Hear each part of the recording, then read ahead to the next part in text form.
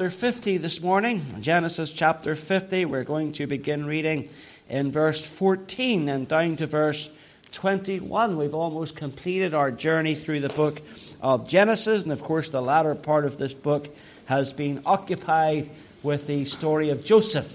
And we're coming to the end of that account. And we're thinking about the death of Jacob and the aftermath of his funeral and of his passing. And we pick up in verse 14. It says, "And Joseph returned into Egypt, he and his brethren, and all they that went up with him to bury his father after he had buried his father. And when Joseph's brethren saw that their father was dead, they said, Joseph will peradventure hate us, and will certainly requite us all the evil which we did unto him. And they sent a messenger unto Joseph, saying, Thy father did command before he died, saying, So shall you say unto Joseph, Forgive, I pray thee now, the trespass of thy brethren and their sin. For they did unto thee evil, and now we pray thee, forgive the trespass of the servants of the God of thy father. And Joseph wept when they spake unto him. And his brethren also went and fell down before his face, and they said, Behold, we be thy servants. And Joseph said unto them, Fear not, for am I in the place of God? But as for you, you thought evil against me, but God meant it unto good, to bring to pass as it is this day, to save much people alive. Now therefore fear ye not, I will nourish you and your little ones. And he comforted them and spake kindly unto them." And we trust the Lord will add his blessing to the reading of his word. Let's ask the Lord's blessing upon our time together. Father, we just thank thee for this morning. Lord, we're dealing with a really important subject this morning, the matter of forgiveness, personal forgiveness. And Lord, I pray today that you would help us each one now to come to the scriptures and really, Lord, not just come here as a matter of form, not come here, Lord, just a matter of religious exercise, but to come here today desirous to hear from thy word. Open up thy word to us today. Speak to our hearts. Use this time for thy glory. In Jesus' name, amen. If I could sum up the experience of the Christian life in one word, that word would have to be forgiven. The Christian isn't perfect, but he is forgiven.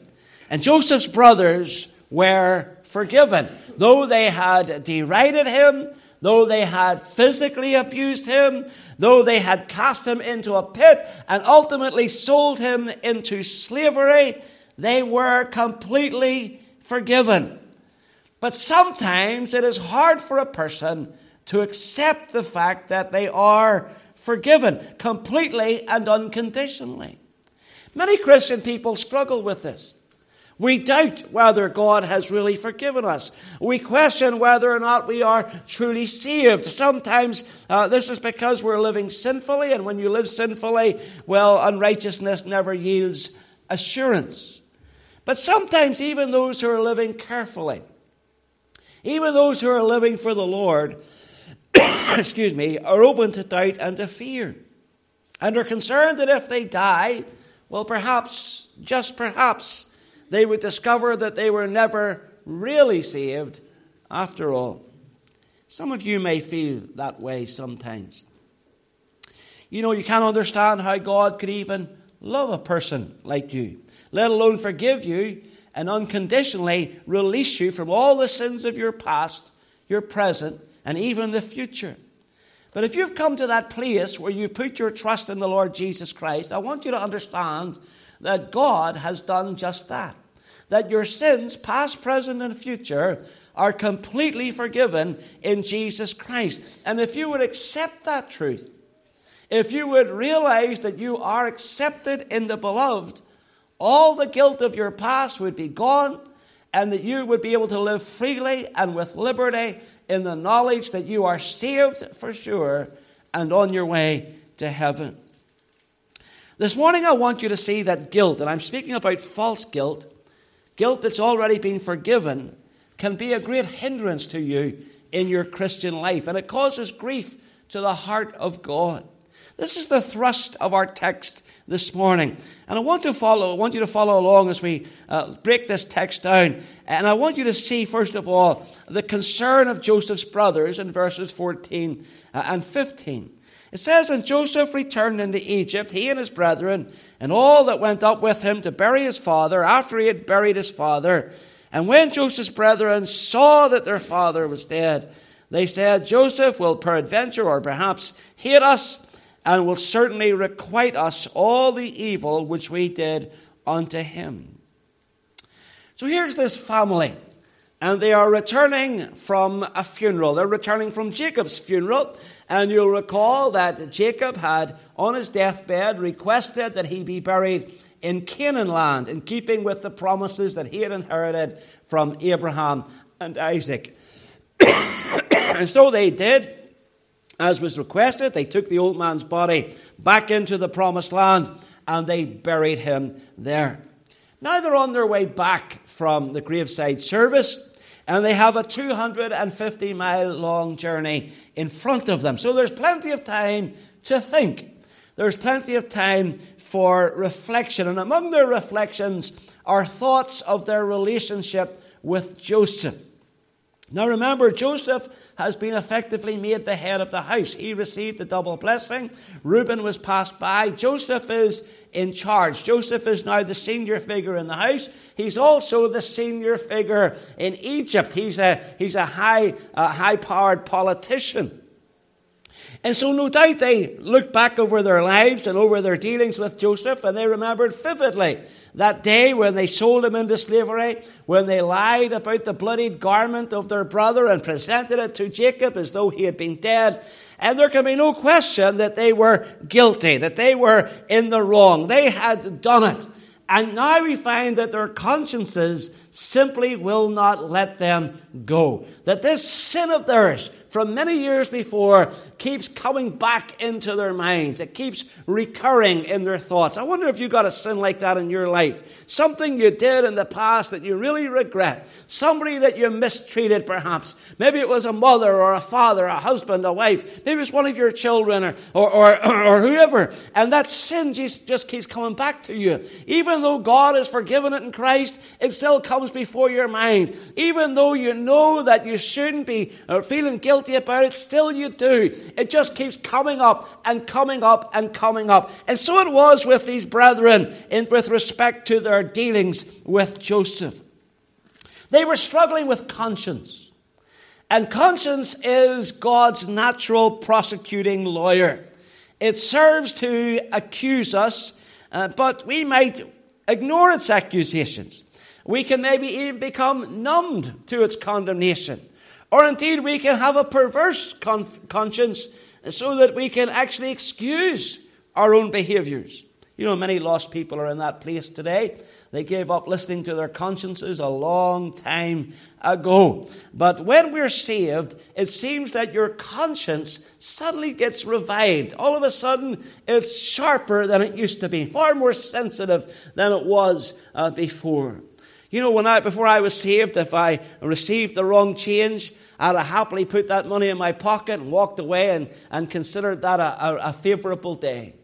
But now if somebody gave me the wrong change, I'll go back and I will see that I give that money back to the shopkeeper. You know, I've even done this in Tesco, even done it with a few pennies on occasion, where I've gone back and they look at you, like, you know, Tesco is a big national company, a multinational company. And for you to come back with 50 pence or 20 pence, they look at you like your head's a Marley, to use a Belfast expression. There's air getting into this fella. You know, I remember one time Hazel and I were buying some little trays for Christmas, and Hazel had accidentally stolen one. And there were two that were stuck together, and she thought she was buying one. And she went up and she paid for one. In fairness, she handed the two trays over to the lady and she scanned them as one and handed them back to her. But when we got out the door, lo and behold, we had 2 trays. And she went right back in, I'm glad to say, and she gave back the other tray. But you know, if you were a lost person, you'd probably say, brilliant, 2 for the price of 1.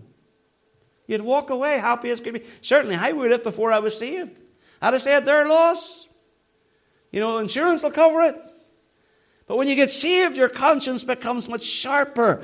And certainly the consciences of Joseph's brothers have been made sharper. They've been revived, and they've been reflecting upon their past, and they're overwhelmed by the guilt of their actions. You know, guilt lays the foundation for doubt. How could it be that Joseph could possibly forgive them? You know, maybe there's a catch. You know, how could he require no repayment, no compensation whatsoever for all the things that they had done on him? And maybe, and this was their line of reasoning, maybe he was only saying that he forgave us in order to please our father. But now that our father's dead, well, he's going to come and there's going to be a payback for us. You know, doubt ultimately gives way to fear. You see, if you're a doubting Christian, eventually you'll be a fearful Christian.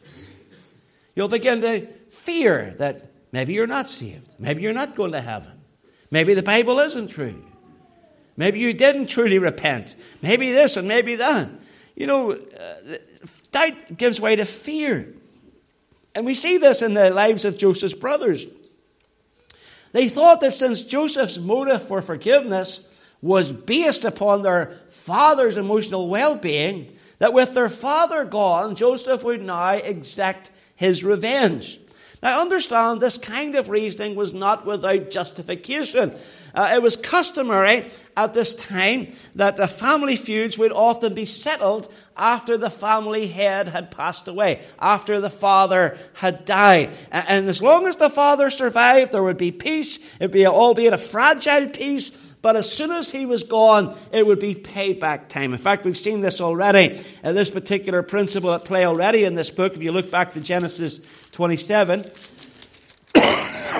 Genesis 27 and verse 41.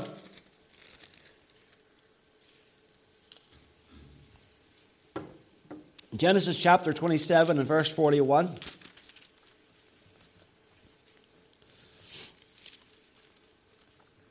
And notice what it says, and Esau hated Jacob because of the blessing wherewith his father blessed him.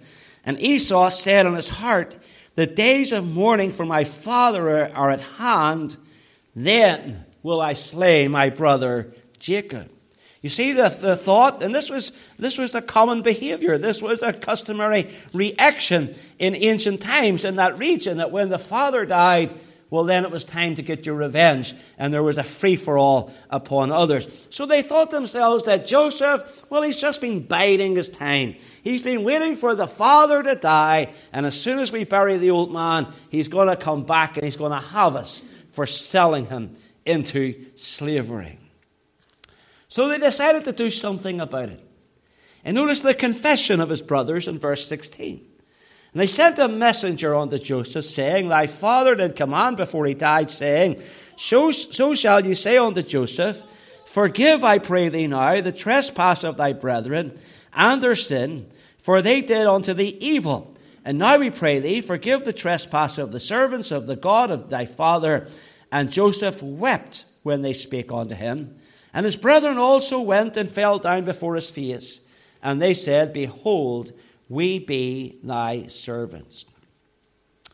So now gripped with this fear, this foreboding that Joseph is going to revenge himself, they send a delegate to see him. They sent somebody along. Now, we don't know who that person was. The Bible doesn't tell us precisely who they sent, but the message was clear enough. It was a message supposedly from their dead father. They said, thy father did command before he died, saying, so shall you say unto Joseph, forgive, I pray thee now, the trespass of thy brethren and their sin. Now, it's very doubtful that Jacob actually said that. You say, well, how do you know that? Well, chapter 49 tells you exactly what Jacob said on his deathbed.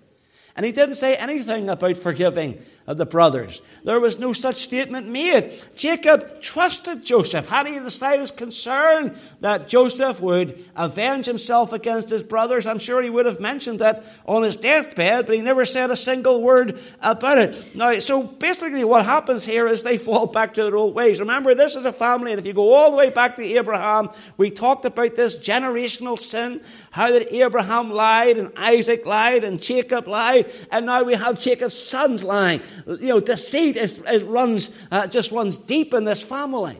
This is a learned practice. This is something that they've caught over the generations. There's generational sin. And so they come with this lie. And they said, now, Jacob's dead, our father's dead, but he had a word with us before he died, and he said that you have to forgive us.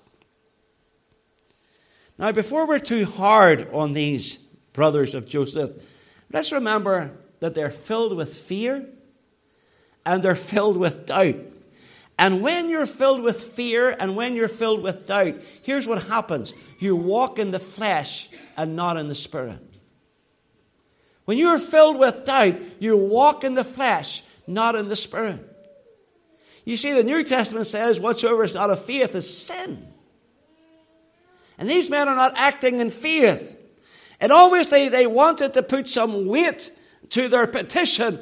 And so they invoked the name of Jacob. They said, Daddy said that you're going to have to do this. And notice what they asked. They asked for forgiveness, even though they'd already been forgiven. Have you ever done that? Can I tell you that's a mistake that many Christians make? Maybe we go to bed, maybe we did something wrong, we go to bed and we ask the Lord's forgiveness about it as we're going to bed that night. We're taking account of our day and we say, Lord, please forgive that action. And then the next day it comes back to us and we say, Lord, please forgive me that sin. Well, haven't you already asked for forgiveness? Didn't he already forgive you when you first asked? Isn't this his promise that if we ask anything according to his will, he hears us? That if we confess our sins, he's faithful and just to forgive us our sins and to cleanse us from all unrighteousness. Doesn't the Bible say that? And faith relies on those promises and says, God says if I ask anything according to his will, it's granted. It's his will to forgive my sin. The word of God says if I confess my sin, he will cleanse me from all unrighteousness. Faith says I believe that. I accept that. But fear and doubt say, no, you're going to have to ask again and again and again. And so these sins that we've committed recur in our hearts and our minds, and we think them over and we think to ourselves, I need to ask forgiveness for that again. Now, that's not the way this thing works. When you are forgiven, when we are forgiven by God, understand that you are accepted by God and that God will never avenge our sin upon us. Never. When you got saved and the Lord forgave your sins, understand you'll never meet your sins again. We preach that to lost people. But sometimes we as Christians need to remember that he put our sins as far as the east is from the west, that he's buried them in the deepest sea, that he says their sins and iniquities I will remember no more. So we're completely forgiven. When God said that he would forgive us, he did forgive us. And so again, if we confess our sins, he's faithful and just to forgive us our sins and to cleanse us from all unrighteousness. When you honestly confess and forsake your sins, they are forgiven. And God will never raise them again. Now, sometimes we say, when we speak about forgiveness, that a person to be forgiven or to forgive, they must forgive and forget. Do you ever hear that saying? You need to forgive and forget. Well, I hate to tell you this, it's impossible to forget. If somebody does you does you wrong, it's impossible to forget it. In fact, the truth is you're more likely to remember a wrong than you are to remember a right. You think about it, people bless you all the time.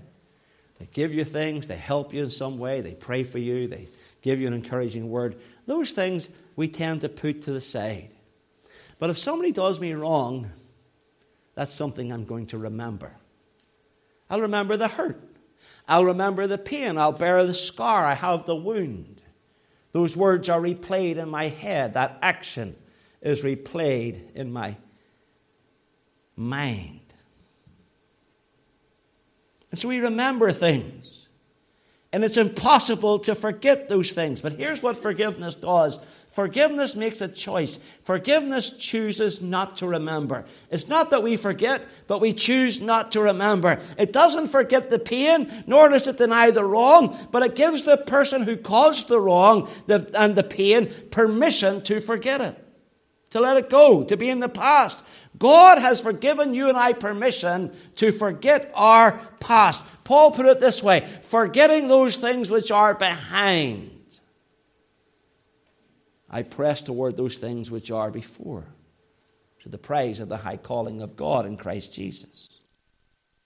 Why are you, or why am I, reliving sins and feelings that God has forgiven and will never, ever call to mind? Now, Christian people, they'd make the second mistake these brothers made, and they feel that they can somehow make up the gap in the shortfall in their relationship with the Lord by serving Him. Notice what they said in verse 18. And his brethren also went and fell down before his face and said, Behold, we be thy servants. Now, friends, I'm in some ways I'm teaching you here, something that's very obvious. I feel I'm Captain Obvious today. When you are saved how? You are saved by grace through faith. For by grace are you saved through faith. God did not ask you to do any particular work or service in order to be saved. Tonight we have 6 people being baptized, Lord willing, and those 6 people are not going to be saved by baptism. They're already saved. They're saved by the grace of God. So God is not asking them to be baptized in order to save them. He's not asking you to do anything in church in order to save you. He's not asking you, you've got to perform some particular ceremony or function or action to save you. You're saved entirely by grace. So the idea that somehow after you're saved and you sin or you look back on some sin, that you can somehow make yourself more acceptable to God by your works is really undervaluing the work that Christ did for you, and it's a misguided notion. I want you to go to the Gospel of Luke for a moment, and chapter 15. Very familiar passage, Luke chapter 15, the chapter of lost things, a lost sheep, a lost coin, a lost son. And you get to chapter 15 and verse 18 of this chapter, and we're dealing with the prodigal son, and we're coming to the moment of his repentance, where he rethinks his actions and his behavior. And he says this in verse 18, I will arise and go to my father, and I will say unto him, Father, I have sinned against heaven and before thee, and I am no more worthy to be called thy son. Make me as one of thy hired servants. And he arose and came to his father, and when he was yet a great way off, his father saw him and had compassion and ran and fell on his neck and kissed him. And the son said unto him, Father, I have sinned against heaven and in thy sight, and I am no more worthy to be called thy son. But the father said to the servants, Bring forth the best robe and put it on him, and put a ring on his hand and shoes on his feet, and bring hither the fatted calf and kill it, and let us eat and be merry. For this my son was dead and is alive again. He was lost and is found, and they began to be merry. Now I want you to notice the reaction of the son. The son had this notion that he had somehow lost his sonship. He said, I'm no more worthy to be called thy son. Make me as one of thy hired servants.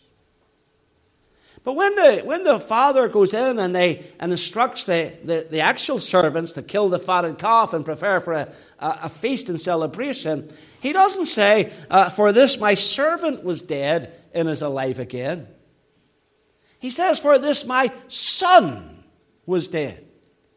You see, even in his misbehavior, the prodigal was still his son. You can't be someone's son more than you are. Do you understand what I'm saying to you? If my son were to call me up today and say, Dad, I want to be more of a son. Say, what are you talking about? You're my son. You'll always be my son. Nothing will ever change that. You know, if you were to commit a great act of treason and be vilified by the entire nation, you'd still be my son. If you did a terrible thing and you were on the front pages of the newspapers, you'd still be my son. Because sonship is based on relationship and not on performance. He didn't work his way into becoming my son. He was born into my family as my son. And that's how it is in salvation. In salvation, you are adopted into the family of God. You are granted sonship. You become a son or daughter of God. And there is nothing you can do to make yourself more of a son of God than you are already. Look in John chapter 15 for a moment. John chapter 15. I want you to see how the Lord Jesus spoke with his disciples. John chapter 15, in verse 15, he says this, Henceforth I call you not servants, for the servant knoweth not what his Lord doeth. Servant is and in the inner workings of the house. He says, But I have called you friends, for all things that I've heard of my Father I have made known unto you. So we're not servants, but sons. We're not servants, but friends.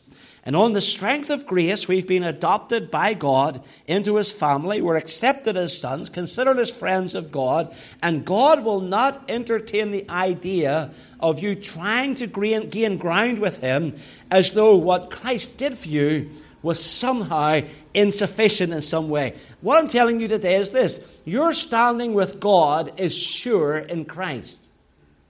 It is sure in Christ. You cannot be any more of a son or daughter of his than you are already. And this is a wonderful truth. Because in Christ, get this, we are completely and forever forgiven. Completely forgiven. That's how we're getting into heaven. Because we're completely forgiven.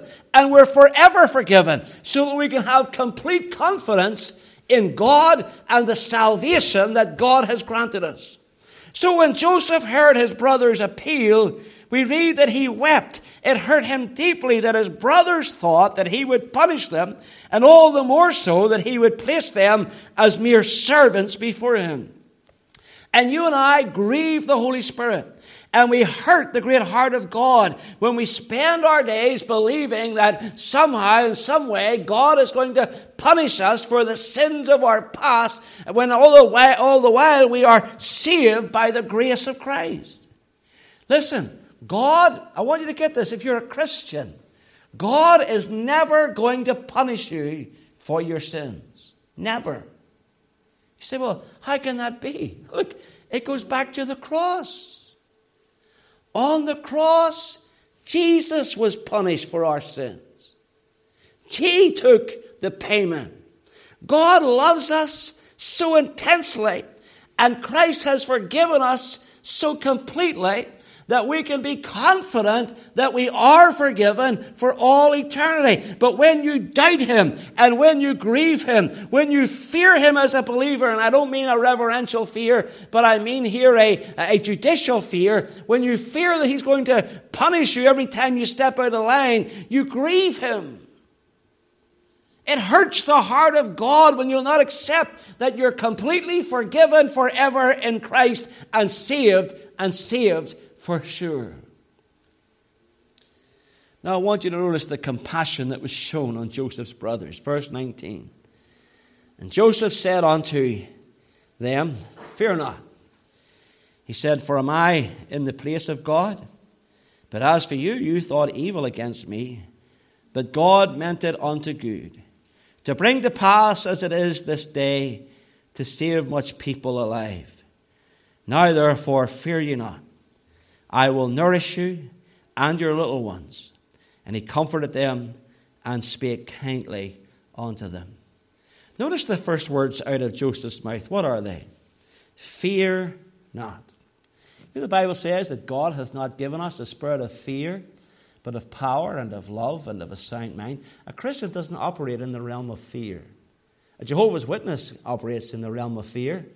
He's fearful if he doesn't stay within the Jehovah's Witness organization that he will fall foul of the battle of Armageddon when it comes. We don't operate on that basis. I don't serve the Lord because I'm afraid of God.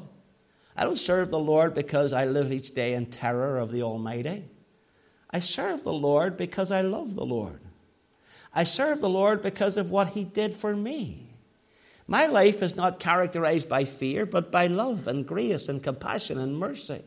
That's the basis on which we go forward. Christian, you have nothing to fear from God. Nothing. You are the particular object of his love.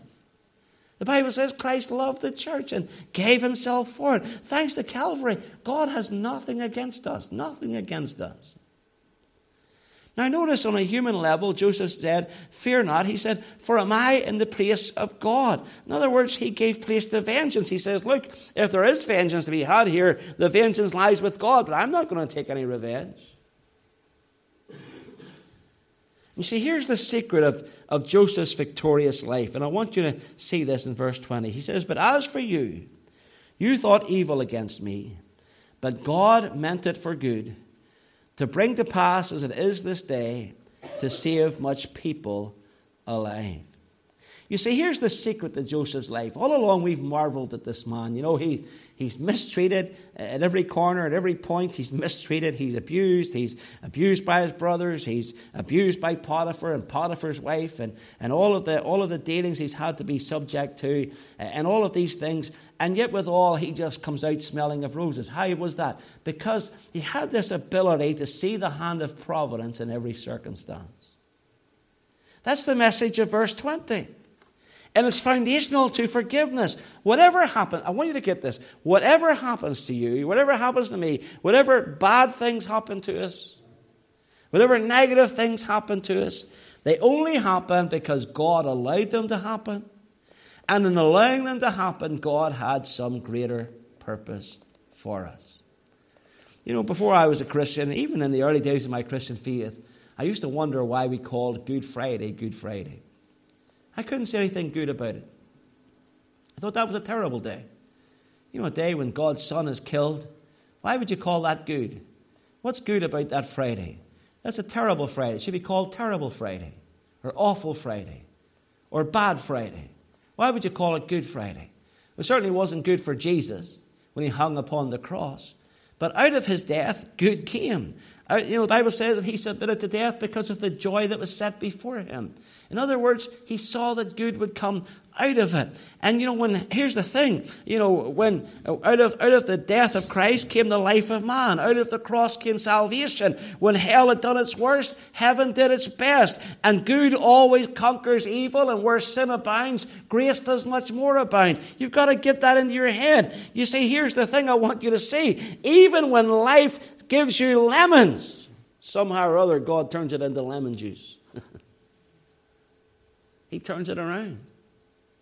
You know, as a young pastor, I had a fellow who was very intimidating in my congregation. He was a senior figure in that church. Very intimidating fella. And, you know, sometimes when I was preaching, he would shout things out. One day he shouted, "Get on with it, you're waffling." Some of you might like to shout that some Sundays, but you're more polite than that. He shouted, "Get on with it, you're waffling." One day I was teaching something. He said, "Tell them this, tell them that." He was teaching my lesson for me. It was very annoying, very aggravating. And, you know, you can imagine our relationship began to deteriorate. And then he began to sit on the front row. And when I was preaching, he would sigh out loud so that everybody could hear. So I had to make a point, and he'd go, "Oh."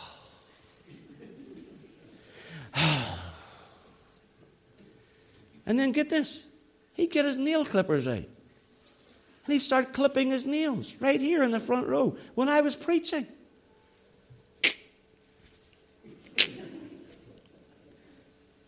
And honestly, it was making my life a misery. And it was bad. It wasn't good for me, and it wasn't good for the congregation in particular. And ultimately it came to a head, and we had a big explosion here. Now, as you can imagine, I'm not getting into the details of that. But he was a very fearsome character, and people often cowed to his pressure and his intimidation. You say, well, how did that work for good? I'll tell you how it worked for good. Because as I went on in my pastoral ministry, other people would sit in the congregation and they would scowl at you when you were preaching. And I would look at them and go, you're not even close. You're not even close to that first guy. You know, he was Premier League. You're down there somewhere in the lower divisions. It didn't bother me. You know, I had a man one day who was so mad at me, he lifted his chair, he turned it toward the wall, and he sat with his face to the wall while I was preaching. Not even close.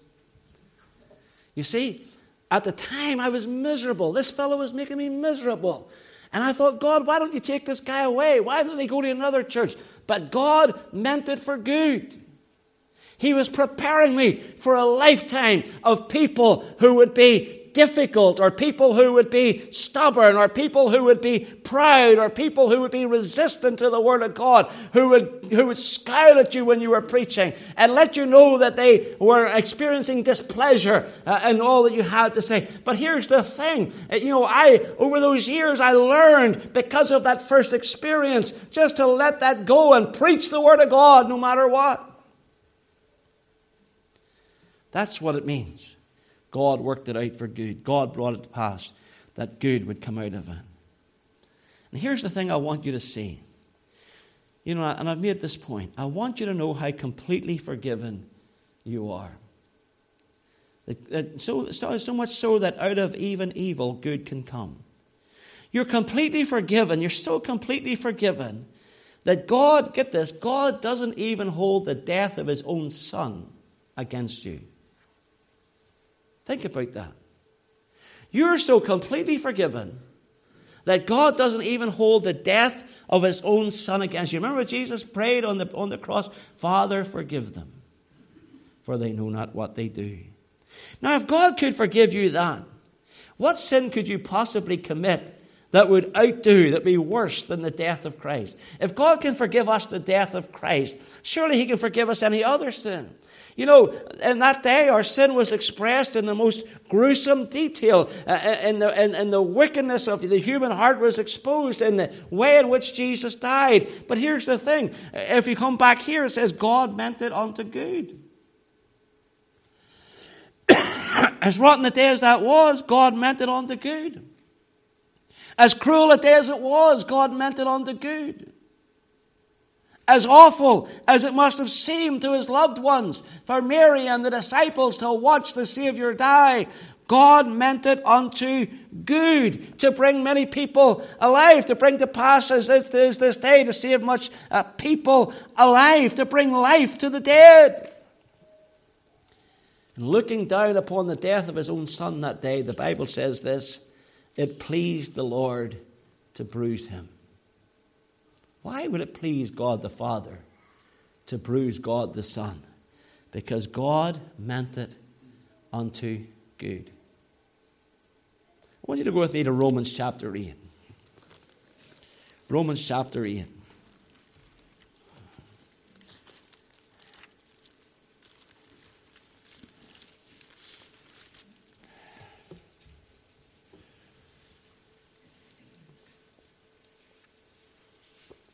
Romans chapter 8, verse 31. Now remember, these brothers thought that Joseph was going to avenge himself because their father was dead. And you and I sometimes think that God is going to do the same against us when we sin. He's going to avenge himself. But watch verse 31. What shall we then say to these things? If God be for us, who can be against us? Now watch what it says. He that spared not his own Son, but delivered him up for us all, how shall he not with him also freely give us all things? Who shall lay anything to the charge of God's elect? It is God that justifieth. Who is he that condemneth? It is Christ that died, yea, rather, that is risen again, who is even at the right hand of God, who also maketh intercession for us. Who shall separate us from the love of Christ? Shall tribulation, or distress, or persecution, or famine, or nakedness, or peril, or sword? As it is written, for thy sake we are killed all the day long, we are accounted as sheep for the slaughter. Nay, in all these things we are more than conquerors through him that loved us. For I am persuaded that neither death, nor life, nor angels, nor principalities, nor powers, nor things present, nor things to come, nor height, nor depth, nor any other creature shall be able to separate us from the love of God, which is in Christ Jesus our Lord. Let me ask you, mothers and fathers, something, particularly those of you who have young children. When your children mess up, when your children sin in your home, do you ever say to them, you're not my child anymore? Would you ever even dream of saying such a thing? I would hope not. You might say, I'm disappointed with you. You may tell them to sit on the naughty step or whatever people do today. But no point are you going to say to them, you're not my child anymore. You're not my son. You're not my daughter. Because sonship and daughtership relies upon relationship. And nothing changes that. And even though your child has misbehaved, and even though maybe you're disappointed with their conduct, you still love them just the same. You know, every Christmas we threaten children with Santa Claus. There are no children of age in here, I think, that still believe in Santa Claus. So I'm going to say this right here, right now. I hate Santa Claus. I said it. Shocking. I'm glad I said it in October, not December, or you'd have fired me as a pastor. I tell you why I hate Santa Claus. I hate Santa Claus because their relationship with Santa Claus is works-based. The deal is, if you don't behave yourself, Santa doesn't bring you any presents. But if you're a good boy or girl, he does bring you presents. And children project that view onto God himself. And so we take a make-believe figure and we make him almost a divine figure who has miraculous powers, just like God. And he relates to you on the basis of your performance. But I want to tell you something. God is not Santa Claus. God loves us, no matter how bad our performance may be. And Joseph, with a lot less Bible than we had, indeed with no Bible at all, understood that. He saw that if God was for him, nothing could be against him. Who could be against him? He reasoned that if God was for him, even when others do things that hurt him, that in providence those hurtful things are actually in his favor, that they're for good. And so he found it easy to forgive. It wasn't difficult for him to let go of the past, because he saw that everything that happens in the past feeds into the future for our good. Everything. And finally, he reassures his brethren. Now, therefore, fear ye not. Verse 21, I will nourish you and your little ones. So I'm going to keep taking care of you. And he comforted them and spake kindly unto them. You see, he didn't desire to punish them. He wanted to bless them.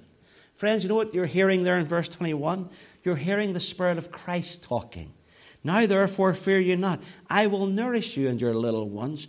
And he comforted them and spake kindly unto them. You know, if Jesus was in this pulpit today, he would speak kindly unto us. He wouldn't come here with a rod of iron to beat us up. He would speak kindly unto us. He would tell us how he loves us. He would tell us how he forgave us. He would tell us how he shed his blood for us. And he would speak with nothing but grace and truth unto us. God doesn't want you to serve him out of fear. He wants you to serve him out of love. He's not sitting in heaven waiting to drop some block upon your head the moment you mess up or you do something wrong or you sin in some way. He has forgiven all your sins. He saw your sins ever before you were born. He saw your sins when he put Jesus to the cross. He understood exactly what it was Jesus was dying for. He's forgiven you all your sins. And he stands in heaven today, ready to bless us and to minister unto us. And being then that God has so freely and completely forgiven us in Christ, being that he works out all things unto his own good, even the sinful things people do against us, can we not then reach out and forgive one another when we mess up? You know, Ruth Culkin, we sang her little chorus there earlier, Our God is So Big. She wrote a little poem entitled Personal Hurt. And its lines accurately reflect the spirit of forgiveness that you see in Joseph's life. She said this, O God, in this personal hurt that pierces so deeply, give me, I pray, the high and holy privilege of proving to the one who initiated the hurt that the love of Jesus can withstand it. I love that. You know, by letting others off, by forgiving those who hurt us, by permitting them to forget the past, here we see Joseph was proving that the love of Jesus could withstand his personal hurt. Have you been hurt? Of course you have. Who hasn't been hurt? Have I been hurt? Sure, I've been hurt. You wouldn't be human if you weren't hurt sometimes, would you? But here's what I learned. I learned that the love of Jesus can withstand that personal hurt. And that I can be free to release the people responsible for it and hold no ill against them. There may be someone that you need to forgive today. Someone who's caused you great pain in the past. Someone whose actions changed the entire direction of your life, perhaps. They may even have meant it for evil. That might have been their purpose. But I want you to understand God meant it for good. And maybe today is a good time to just put that thing to bed. And to show those people that despite the deep hurt that they've caused you, that you understand that Jesus within you can withstand it. May God bless these thoughts to your hearts this morning.